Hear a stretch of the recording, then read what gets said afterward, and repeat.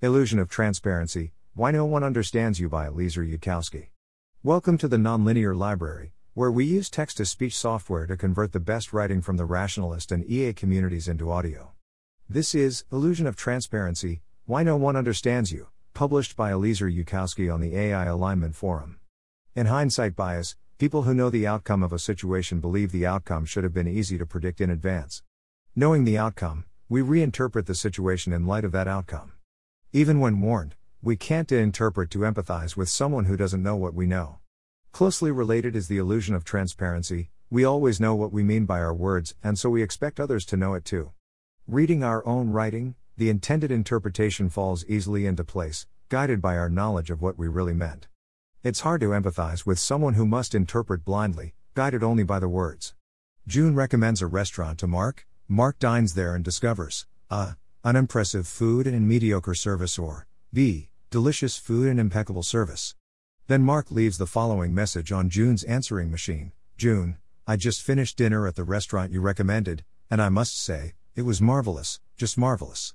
Keysar, 1994, presented a group of subjects with scenario and 59% thought that Mark's message was sarcastic and that Jane would perceive the sarcasm. One among other subjects told scenario B, only 3% thought that Jane would perceive Mark's message as sarcastic. Keysar and Barr, 2002, seemed to indicate that an actual voice message was played back to the subjects. Keysar, 1998, showed that if subjects were told that the restaurant was horrible but that Mark wanted to conceal his response, they believed June would not perceive sarcasm in the same message. 3. They were just as likely to predict that she would perceive sarcasm when he attempted to conceal his negative experience as when he had a positive experience and was truly sincere. So participants took Mark's communicative intention as transparent. It was as if they assumed that June would perceive whatever intention Mark wanted her to perceive. 4.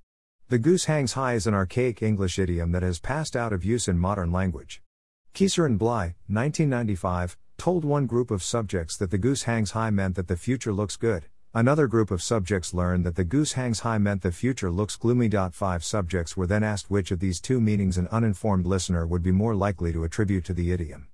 Each group thought that listeners would perceive the meaning presented as standard. 6.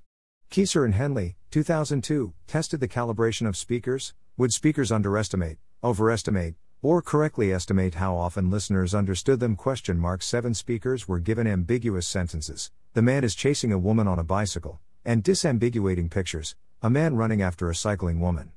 Speakers were then asked to utter the words in front of addressees, and asked to estimate how many addressees understood the intended meaning. Speakers thought that they were understood in 72% of cases and were actually understood in 61% of cases. When addressees did not understand, speakers thought they did in 46% of cases. When addressees did understand, speakers thought they did not in only 12% of cases. Additional subjects who overheard the explanation showed no such bias, expecting listeners to understand in only 56% of cases. As Keysar and Barr note, 2 days before Germany's attack on Poland, Chamberlain sent a letter intended to make it clear that Britain would fight if any invasion occurred. The letter, phrased in polite diplomatese, was heard by Hitler as conciliatory, and the tanks rolled. Be not too quick to blame those who misunderstand your perfectly clear sentences, spoken or written. Chances are, your words are more ambiguous than you think. 1 Boaz Keysar, The Illusory Transparency of Intention, Linguistic Perspective Taking in Text, Cognitive Psychology 26, 1994, 165-208. 2 Boaz Keysar and Dale J. Barr, Self-Anchoring in Conversation, Why Language Users Do Not Do What They Should, in Heuristics and Biases, The Psychology of Intuitive Judgment, ed. Griffin Gilovich and Daniel Kahneman, New York, Cambridge University Press, 2002, 150-166.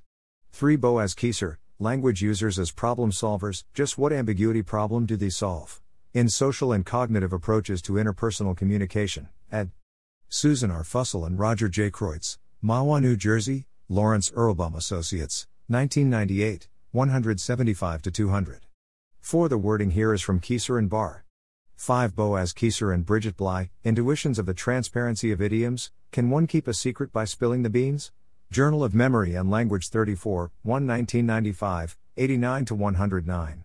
6 other idioms tested included come the uncle over someone, to go by the board, and to lay out in lavender. Ah, English, such a lovely language.